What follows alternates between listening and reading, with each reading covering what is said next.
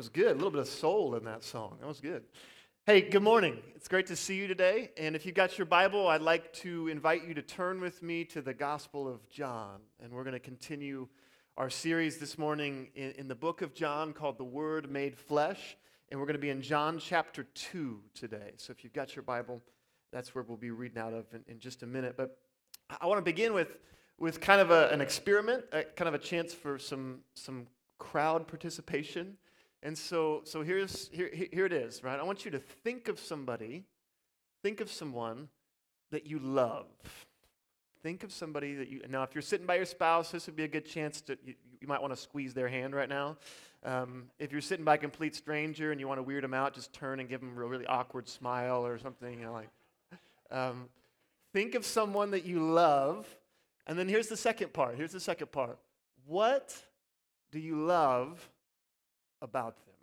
What is it about them that you love? And this could be a spouse, this could be a friend, it could be a child, somebody that you love, and then what do you love about them? So get maybe that image in your head or that list of things in your head. And so for me, obviously, for this to not be awkward, I'm going to choose Brianna, and she's my wife.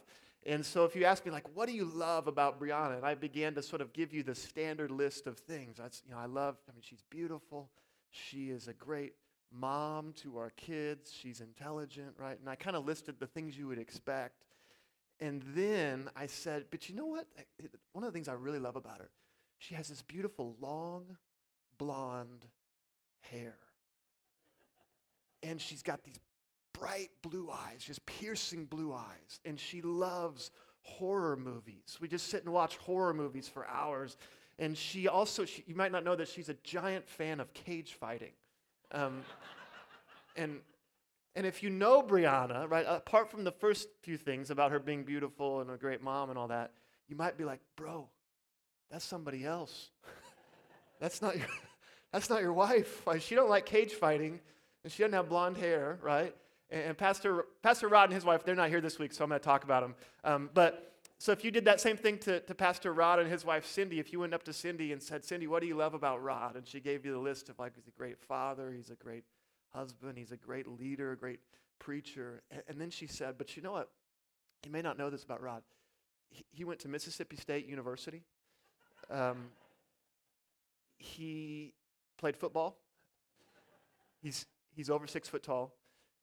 He wears the number 4, and he is the starting quarterback for the Dallas Cowboys, right? That's what I love about Rod, right there. He gives God the glory, even right there. You'd be like, Cindy, I'm pretty sure that's Dak Prescott. That's not Rod, right? That would be really weird, right? And so the reality that all of us know, this is something that all of us just assume this is just true, right? In order to love someone, you must know them. We all know. In order to really love somebody, you have to know them. Not exhaustively, but accurately. In order to love somebody, you have to know them.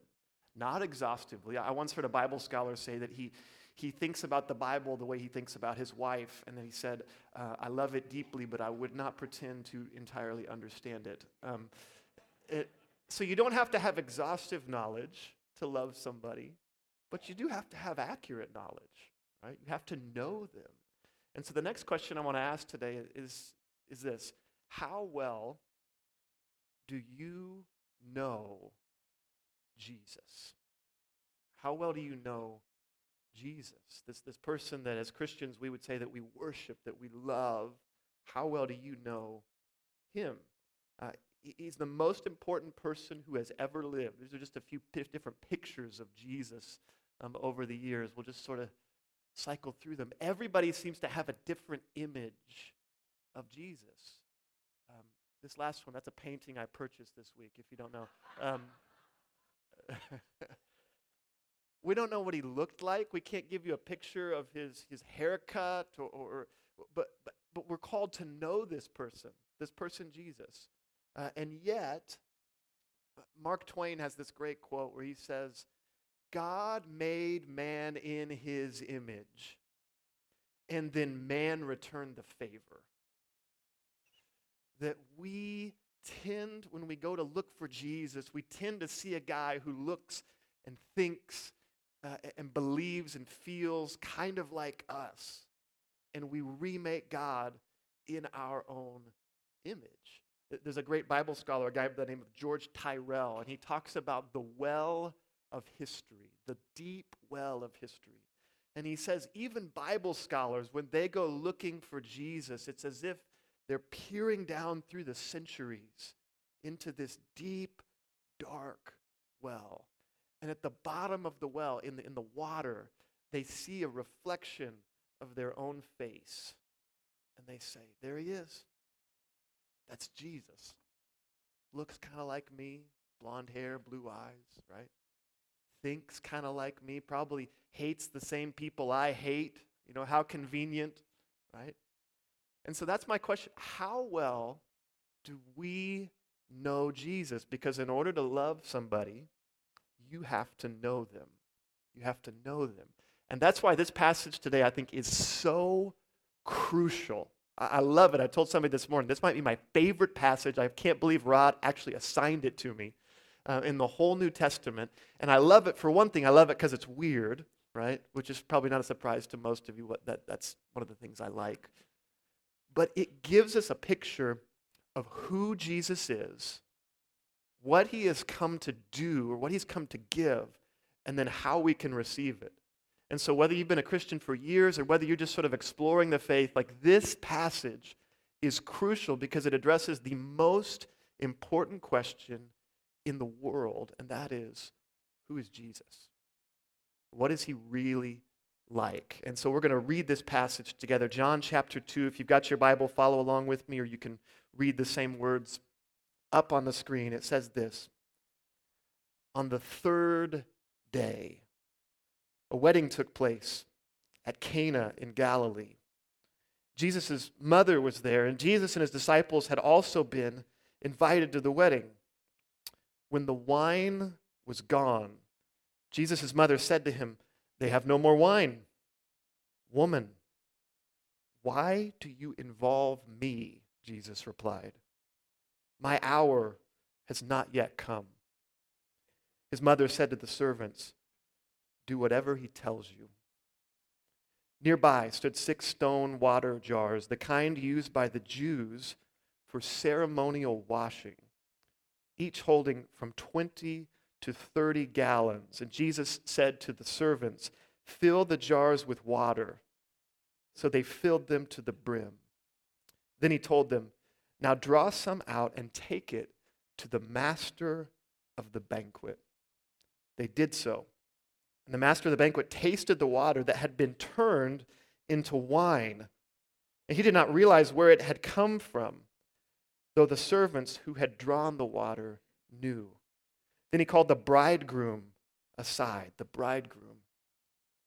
and said, "Everyone brings out the choice wine first, and then the cheaper wine after the guests have had too much to drink. But you have saved the best till now." What Jesus did here in Cana of Galilee was the first of the signs through which he revealed his glory, and his disciples believed in him. This is God's word. That last line, this is the first of the signs. One of the things that's unique about John's gospel is it has miracles in it, but it doesn't use the Greek word that we usually use for miracles. It uses this other word, and the word is semeion, sign. And so one of the things that's true of the whole gospel is that John points to Jesus via signs. And it's in some ways very different than the other gospels. There are no parables in John. One scholar said the reason is because the whole gospel is a parable. It is rich with symbolism and imagery. And the thing about a sign, whether we're talking about a sign that you would see on the highway or a sign that you would see in this passage, is the purpose of a sign is always to point to something other than itself. It's meant to direct your vision to something else. And so I've used this analogy before. If you see a crosswalk sign by the side of the road, it has that little crosswalk on it, but you would never like try to climb up onto the sign and walk across the little crosswalk on the sign. That would be weird. You look around you and there's a crosswalk. The sign is something that's pointing to something other than itself. And the thing that this sign is pointing to is the thing we mentioned already. Who Jesus really is. Who he is. So we're going to look at three things today. First, who he came to be, what he came to give, and how we can receive it. We'll start with the first one and probably spend the majority of our time on that one. Who he came to be. I said the passage was weird, and one of the oddities of the passage is when you realize what it actually says, the question that probably should sort of form in your mind is, why so much wine? Some of you are like, what's the problem? What's the question? Why so much wine? But he actually tells us in the passage how much wine Jesus made. There are these massive, massive jars that's used for ceremonial washing, and it says how much there is. So it's 150 gallons of wine. I tried to conceptualize how much this is. I know how big a bathtub is, so I looked up average size of a bathtub. Depending on the size of your bathtub, this is 3 full bathtubs overflowing with wine. Next slide. 20 square feet of wine. I thought that, I usually have a visual aid, and I thought, like, how could I do this without getting in trouble? And so I thought that the drum enclosure looks kind of like a terrarium, which fits a lot of my feelings about drummers. But I thought, like, I'm just kidding. I thought I could put a line on, like, how full the drum enclosure would be to give you a sense of, like, how much wine. And then here's the last one. 757 bottles. Why does this is over the top in terms of how much wine you would need at this stage of a wedding party. Because it says that this is toward the end. They've already had their fill. And he shows up. You picture him like maybe you show up with, a bottle of wine or sparkling grape juice or whatever for a party, but you don't show up with a U-Haul with 757. Why so much wine? And I don't think, FYI, that Jesus is really encouraging drunken debauchery, right? Spoiler alert. I don't think that's the takeaway from this message. But I need to answer why. And so I want to answer it by telling a story. Next slide. This is a picture of us in our house, dimly lit, not professionally taken. And this is something we do every night. We, read the bedtime story. And if you're a Christian, there's a sort of rule that one of the bedtime stories you have to read at some point is C.S. Lewis's Chronicles of Narnia. And if you don't, they arrest you. And so if you've read the Chronicles of Narnia, it's this sort of fantasy world, and there's this lion, Aslan, who is kind of an analogy or a depiction of Christ, and there are these children that run into the lion, Aslan. And the other night we were reading the story of Prince Caspian, which is one of those novels, and Aslan finally shows up in the story of Prince Caspian. They've been waiting and waiting for Aslan, and he finally shows up. And there is a massive, massive party when he shows up, and the trees begin to dance, and the creatures of the forest join in this raucous celebration. And I'm reading this to the kids, and then it says this. I'm going to read it. It's not going to be on the screen, but it says this. A youth dressed only in fawn skin with vine leaves wreathed in his curly hair shows up. His face would have been almost too pretty for a boy's if it had not looked so extremely wild. You felt, as Edmund said when he saw him a few days later, there's a chap who might do anything, absolutely anything. This guy shows up, and it's this guy right here. And Lewis tells us his name is Bacchus. Bacchus. The Greek version of his name is Dionysius. And the kids don't know this. I'm just reading the story. And here comes Bacchus, and but I know who Bacchus is, right? Bacchus is the pagan god of wine and wild parties. And I'm like, why did C.S. Lewis bring him to the party? He's a pagan deity, right?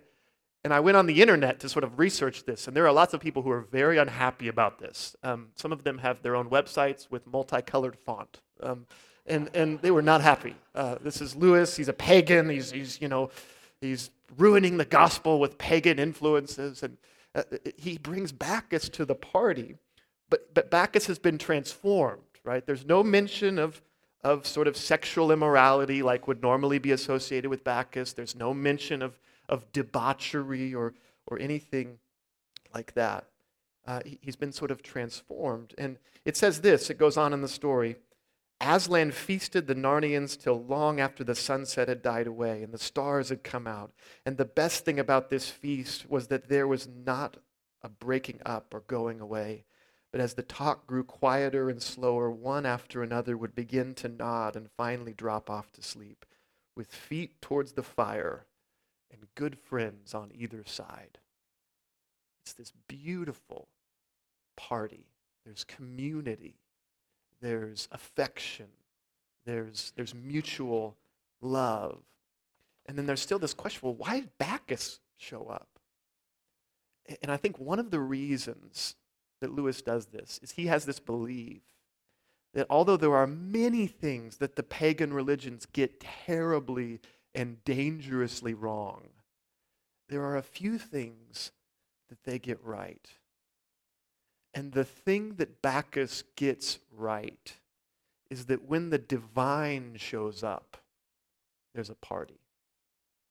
When God shows up, there is festival joy. That God is not a sort of cosmic killjoy. He is not sort of a heavenly hall monitor who's just like out to sort of yell at you and pounce on any. He's not the sort of, heavenly equivalent of Ned Flanders who's just sort of this dour, sour figure. Where God shows up, there is joy. And so Lewis transforms this pagan god of wild parties, and he puts it in the story. And some people obviously are not happy. But I'll tell you where he gets the idea. He gets the idea from John chapter 2. Because what Jesus is doing in John chapter 2 is saying, those old Dionysian tales? Kids play. Child's play. I am the Lord of the feast, not Bacchus. I am the giver of joy. I am the true master of the banquet, the life of the party, and when I show up, the rivers run with wine. I am the bringer of joy. So who did he come to be? He came to be lots of things.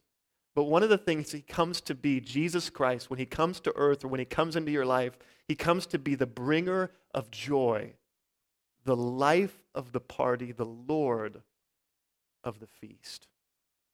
And this is crucial because maybe the number one reason why people reject the gospel, they reject Christianity, is they say something like this, well, I want to have fun, right? I want to enjoy life. And I don't want to just, sort of be, grit your teeth and endure for 80 years and then you get to go to heaven. I want to enjoy life now. And Jesus comes, he says explicitly, I came that you might have life and have it full and overflowing. And he demonstrates that through a sign. And the sign is this incredible excess of wine. I came to be the true master of the banquet. And you say, I don't know, I think it's a little bit weird, Josh. I mean, is that biblically true? Is it true? Psalm 16 says this in the Old Testament, in the presence of God there is fullness of joy. At your right hand, O Lord, are pleasures forevermore. The one I just quoted in the same gospel, Jesus says, the thief comes to steal and kill. I've come that you might have life and have it full and overflowing. overflowing. I am the bringer of joy. And there are reasons to reject me, but a lack of joy isn't one of them.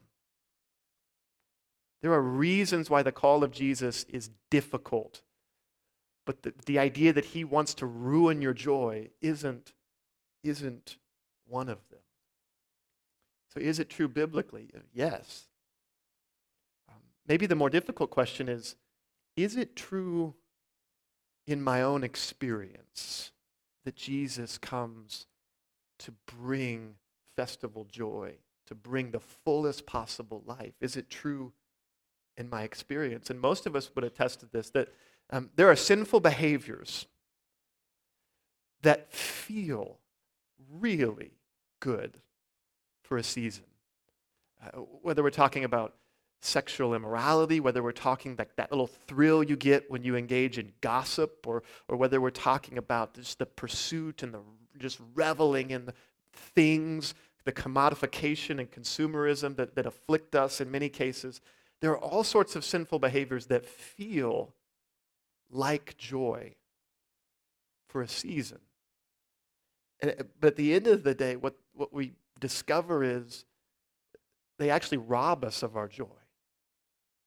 They actually steal the fullest possible life from us when we engage in them. The great Danish philosopher was a guy named Søren Kierkegaard.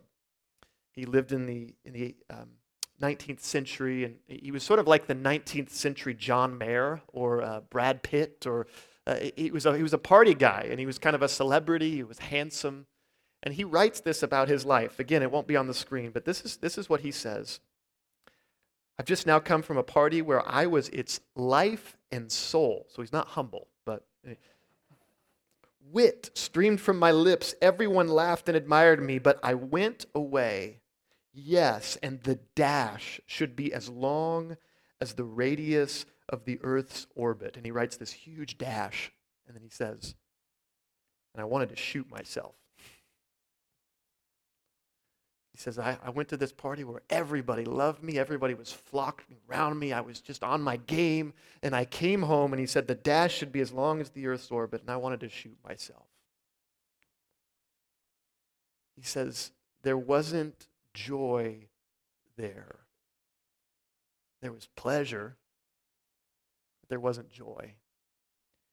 Jesus comes to be the bringer of joy, a fuller life. And so he illustrates it with this sign of just excess in the turning of water into wine. The pursuit of God, maybe you want to write this down. The pursuit of God, and I would say the pursuit of holiness, is simultaneously the pursuit of joy.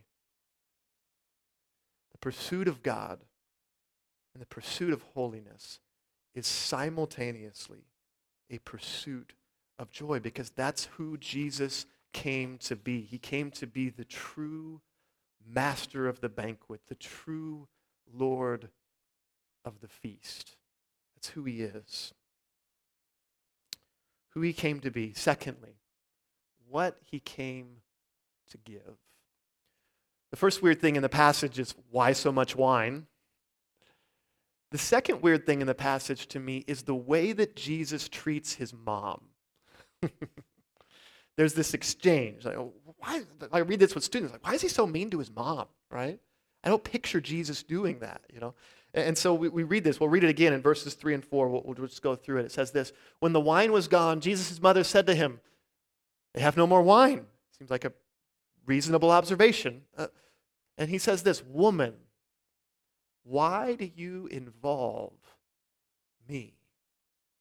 The Greek word is guni, which sounds sort of like even more offensive, calling a woman a goonie. But it's not quite as offensive as it sounds in the English.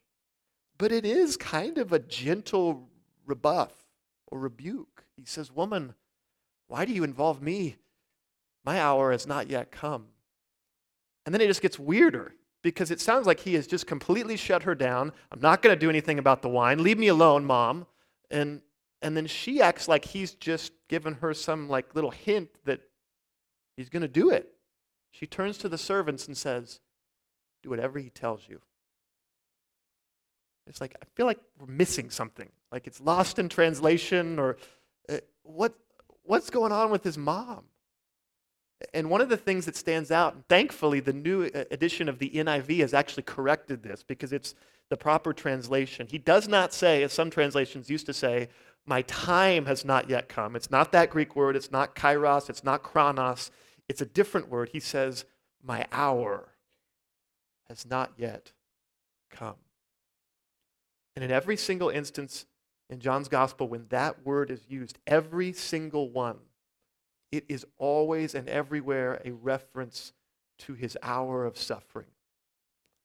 It is a reference to the cross. If you read the Gospels and you see Jesus' fear as he approaches his hour, right?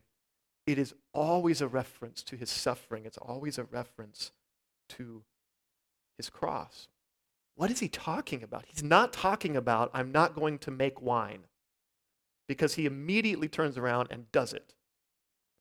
So either Jesus is a liar or he's talking about something else when he says, my hour is not yet come. And one of the best sermons I've ever heard on this, I need to give credit to my sources, is one by a guy named Tim Keller. It's called Lord of the Wine. And he says this, I think Jesus is doing exactly what so many of us do when we go to a wedding. Specifically, what someone who is not yet married but wants to be does when they go to a wedding. What do? You see the bride coming in, you see her dress, you see the colors that they've chosen, right? Especially for the ladies who are thinking about, like, they start to think, well, I would not have worn that dress. It is not flattering. Right? I would not have chosen those colors, right? Camo and hunter orange was a poor choice. Right? What do you do when you go to a wedding, especially if you're not married? You begin to think about, you begin to dream about, you begin to contemplate your wedding. I wonder who I'm going to marry. I wonder what that's going to be like. Right? Keller says, Jesus in this moment, his mind, he's in the party, but his mind is 1,000,000 miles away. And in the moment, he is contemplating what it is going to take for him to provide wine for his wedding. And what it's going to take is him passing through the torture of his hour. And that's why he says, my hour has not yet come. He is not thinking about this wedding. He's thinking about the wedding to end all weddings. And what he's going to have to go through is the cross. What did he come to give? Mark says this. He says, at one point it says, Jesus, why do your disciples fast? And he responds, do the friends of the bridegroom fast? And the bridegroom is with them? No, they party. John's gospel, this same gospel, John the Baptist says this about Jesus, the bride is for the bridegroom. Jesus is the bridegroom. It's interesting in this passage, some scholars say that it was the bridegroom's job to provide the wine. And so he's at a wedding with a lousy bridegroom. And he has come to be the true bridegroom, to give true wine for the wedding to end all weddings. Isaiah 25, this is the crucial passage you have to understand if you want to understand John 2. It says this, on this mountain, Isaiah prophesies, the Lord Almighty will prepare a feast of rich food for all peoples and a banquet of aged wine, the best of meats, and he repeats, the finest of wines. And on this mountain, he will swallow up death forever. The sovereign Lord will wipe away tears from all faces. That's quoted again at the very end of the Bible when Jesus returns. He will remove his people's disgrace from all the earth. The Lord has spoken. This is why it's a sign. This is why he starts with water into wine. It's not just a party trick. It is a picture of what he came to give. He came to give his blood as our wine. That's what he came to give. He came to give his blood as our wine. He came to be the true and better bridegroom. Not just the true and better Bacchus, the bridegroom. The one that brings festival joy, that conquers death forever, as Isaiah says, on this mountain he will conquer death forever. It's not just about joy in this life, although Christ brings that. It's about eternal joy in the life to come. And every time we take communion, it's like we get this little foretaste of what's coming. The wedding to end all weddings is coming. He came to give his blood as our wine, to set us free, to forgive us, to be the true bridegroom. Last question. How do we receive it? How do we receive that gift that he's come to give? I think maybe the simplest way you can say it is this: by admitting that you're out. That's what happens at the party. We are out of wine. We cannot provide what we need, what we were supposed to provide. We're out. By admitting that you're out and putting all your trust in him. That's what Mary does. She goes to Jesus. She remembers the angels. She knows who he is. And she knows he's the only one that can do something about this level of outness. And even when he seems to rebuff her, she still trusts. She turns to the servants and says, do whatever he tells you. She trusts even though they're out and even though he seems to sort of like push back against her request. That's what we do. We have to admit that we're out, and we have to put our trust in him. What are you out of right now? What are you out of in your life? This wine, it's a story, and in so many stories in John, it's a symbol, it's a sign. What are you out of? Maybe you're out of answers, a particular dilemma or struggle that you are facing, and you're like, God, I'm out. I don't have any answers. I don't have any solution for this.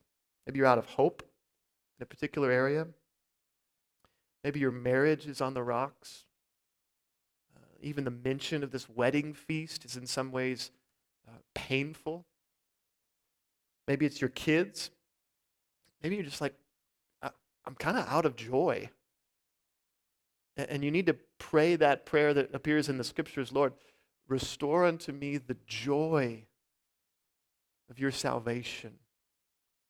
I don't want to just sort of eke my way through life. I want to encounter you as the Lord of the feast and the bringer of festival joy. Maybe you're out right now because you need to change your view of Jesus. You need a different view of Jesus, a better view of Jesus. That he's not just this cosmic killjoy and this one who's just looming over you, ready to strike and condemn. But he is the one who gets invited to parties.